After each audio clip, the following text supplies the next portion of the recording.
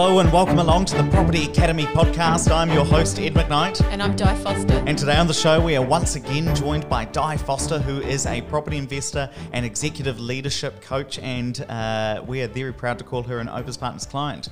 And today we are going to be talking about the different motivations to get into property based on the sort of generation you're in. So Di is really interesting because she has convinced or cajoled her family to get into property and get exposed to property. So right now, I believe, Di, that you're helping your niece and nephew to get into property, or you're warming them up. Definitely warming them up. Starting the conversation, hand-holding them into going to some of the seminars, starting the conversation. Awesome. And then you've also got your dad who has just invested in property himself. Yeah, so mum and dad have always had businesses and some commercial property. So now it's just, sometimes in life you cash up a little bit. So it's just about setting them up going forward to make sure that they're in a good position to maintain the capital that they have. Awesome. So we're going to talk about the different motivations, the different concerns, and I suppose the different conversations that you're having with these three generations. We'll talk about the young ones, you and Steve, and then your parents as well. So let's start with your niece and nephew. What are some of the conversations you're having to warm them up, to get them interested in the property market? The first conversation is around paying student loans back. Don't do it. Don't pay them back? Yeah, don't pay your student loan back because, if they've got some cash, or if they're going to get some cash, or whatever the case may be, they're quite good savers. Don't throw it into paying the student loan back. It's an interest-free loan, and as long as they're in New Zealand, that's okay. So don't be paying that back too quickly. So the thing for me is looking at my niece and nephew. Things are so different than when I first bought my house at 21, which is 26 years ago. It is so different. I bought my first house for $85,000 and I thought that was a lot of money.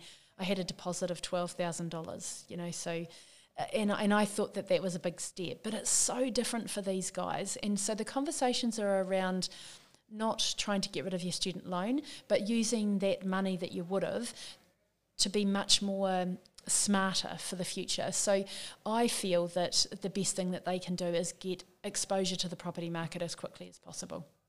And I think a big one there as well is that letting them know that they don't have to live in it. I imagine this is a big one as well, because we all grow up thinking that, it's this great New Zealand dream, is that we'll all buy our own homes and live in them, and that's a real sign that you're adulting.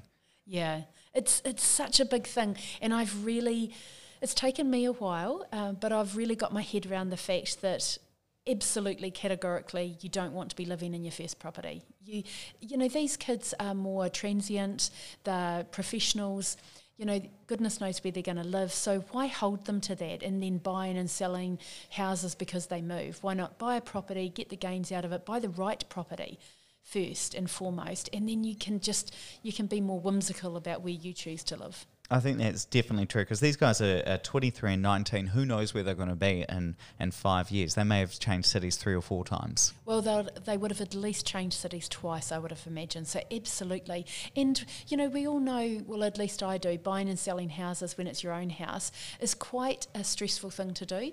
And if you're trying to sell your house and move, and quite often these relationship changes that go in the mix of that, incredibly stressful. If you're just moving and not doing the transaction of buying and selling a house at the same time, way less stress. So if you are going to be moving cities and things like that, I think it's a great thing. And also I just think that we just want exposure to the property market as soon as we can.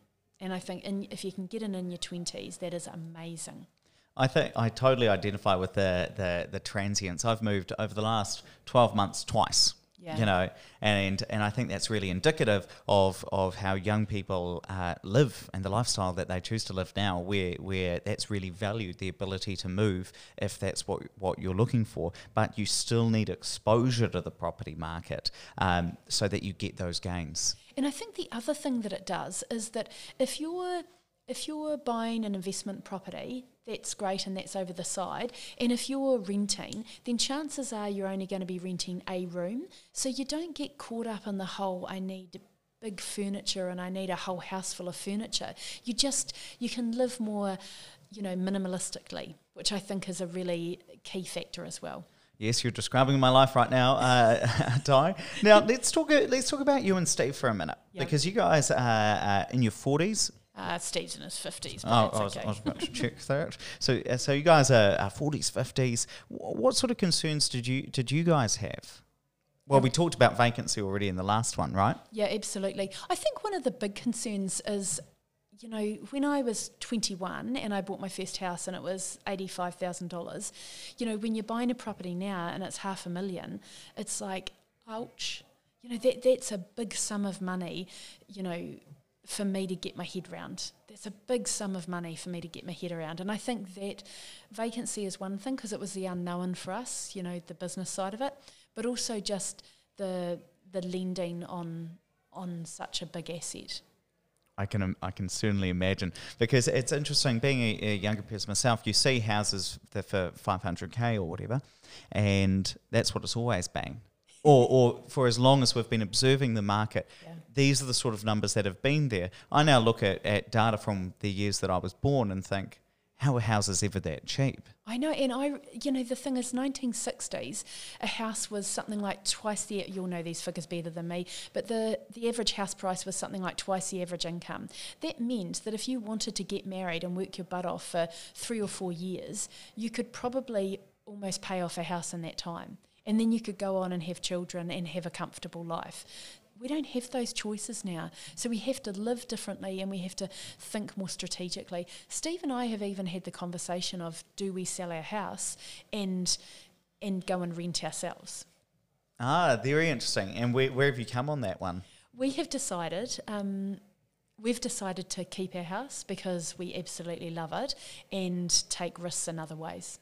Yes, That's our choice. And I think that's a perfectly valid choice because it's a lifestyle choice. It's a personal choice. It's not a business choice. And as long as you know that, that's fine. That's exactly right. But having said that, we did have quite a larger home that we downsized to and again got rid of so much of our stuff and our furniture and everything to live in a more minimalistic way that reflects our lifestyle and the life that we want to live. So we have consciously downsized because we just didn't want to keep up with anybody else. We just wanted to, there's only 3 of us in our little house and the Muppet. So we just wanted something that housed us and not anybody else's expectations. And I think it's really interesting that if we look at the 3 generations, the young ones need to be convinced that actually you don't need to live in it, and we need to just deal with that concern. For your and Steve's generation, it's this idea about around not having to put so much cash in the property that it's going to significantly affect your current lifestyle. That's why we're talking about vacancy, i.e. not having a tenant in there. And then for your parents, it was about this idea of taking on debt. And I think this is indicative of what you said about back in the 60s. You could really work to pay off your mortgage in a very short space of time. But I know that you've had some conversations about taking on debt with your father. Is that right? Yeah, I think the thing is that there's lots of ways to structure what you want to do, and Andrew has been incredible Andrew has an incredible strategic brain to think about things a little bit differently, and so he's really pushed the boundaries on what we might want to do with mum and dad. And what we're trying to do there is, it's amazing how people can potentially live for a very long time. And while my parents are in their 70s, they're reasonably inexpensive at this point in time. I hope Dad doesn't listen to this. Hi, Mum.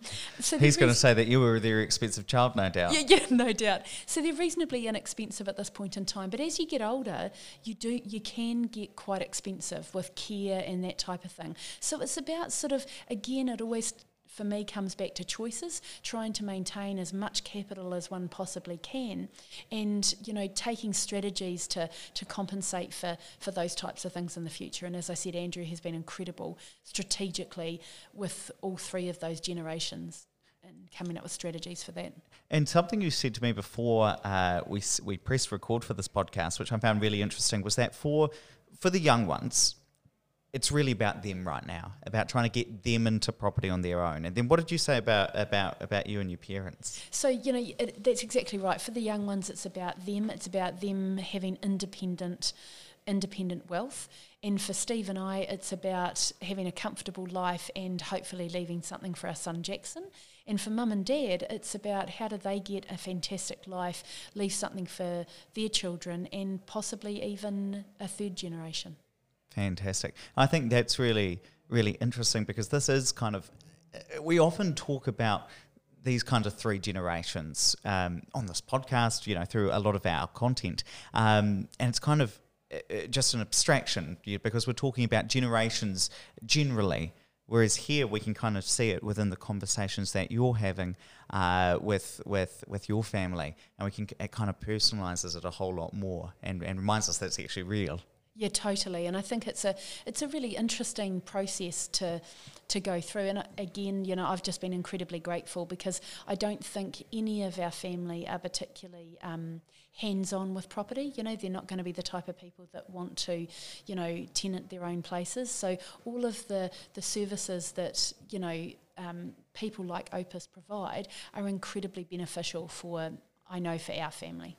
Oh, fantastic! And that's very kind pitch, wasn't it? That's very kind of you to say. And actually, the next one that I think would quite like to record will be because I know you've done it by yourself as well. The DIY versus done for you approach. So we'll get onto that in the next episode. Awesome. But while you're here, please don't forget to subscribe, rate and review the podcast. It really does help us get the message out to more people. And of course, if you do want to learn more about property investment or buying your first home actually, then why not sign up for one of our video courses? We've got a free property investment video course which you can sign up for at opuspartners.co.nz, or we have a first home buyers video course just released a few weeks ago which has a special launch price of $9 down from $99, and you can sign up for that at Opus First Home. That's OPES firsthome.co.nz. But until next time.